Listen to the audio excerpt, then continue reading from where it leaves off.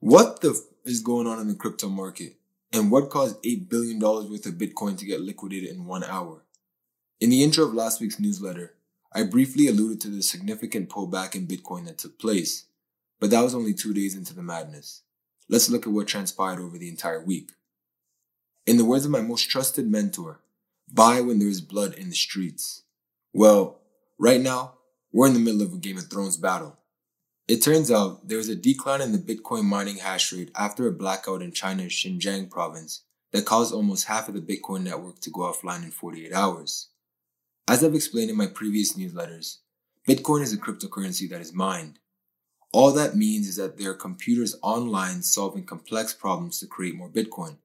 In order to create more Bitcoin, you need very advanced computers and a lot of computing power. The computing power used to generate more Bitcoins is known as the hash rate. Analysts say that the Bitcoin hash rate and Bitcoin price have always been correlated, hence the price action after the blackout in China took place. See below.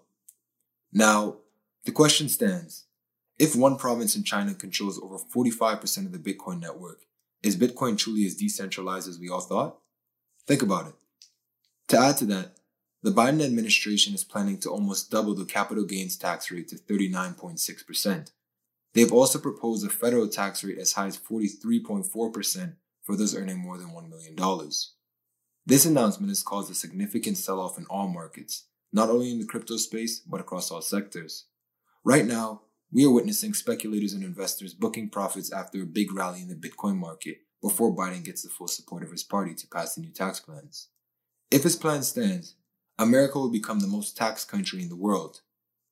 Now, should he be worried about the pullback in Bitcoin? The long-term answer is no. When new investors and speculators are in the nascent stages of adopting an asset in a particular space such as crypto, there will be a low level of liquidity. But you have to understand, with low liquidity comes a lot of volatility. It's only normal. Promisingly, Bitcoin's volatility has seen a tremendous decline of over 32% since the bull run in 2017.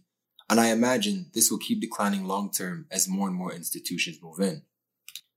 I was watching an interview with the CEO of On-Chain Capital the other day. He views the Bitcoin dip as minuscule when looking through the long-term scope.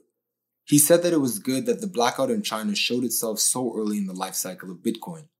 Bitcoin is a relatively small $1 trillion asset by market cap, and this was exposed rather early. Over time, we would just get more machines processing transactions outside of China. This is not a big concern, but we are glad this concern finally got out there and we know about it. Now, I couldn't have said it any better. This is no time to panic, people. If anything, the opposite. Remember, you are still so early to Bitcoin. If this flash crash took place in 2030, then I would say it's time to hit the eject button, because we would have gone years without seeing any flaws in the system. The fact that this is happening in the early stages is a huge positive. When the Bitcoin rally popped off a couple of months ago, we saw investors and speculators sell off their gold holdings and chase for the life-changing profits in Bitcoin. With all the turmoil in the Bitcoin market, could this be a sign for the second leg of a gold run? Analysts say that if the spot price of gold can creep above $18,000, things can get interesting. Let me clear a common misconception while I'm on the subject of gold. You don't have to own gold bricks to own gold. Gold has stood the test of time for thousands of years as a store of value. The best way to capitalize off a gold cycle, in my opinion, is to hold gold stocks. Alternatively, you can hold it digitally. Paxos Gold and Tether Gold are two of many digital tokens backed by physical gold. You can also buy Bitcoin ETFs. Now, do I hold Bitcoin? Yes. Do I hold gold stocks? Yes. Am I a Bitcoin maximalist? No. Am I a gold bug? No.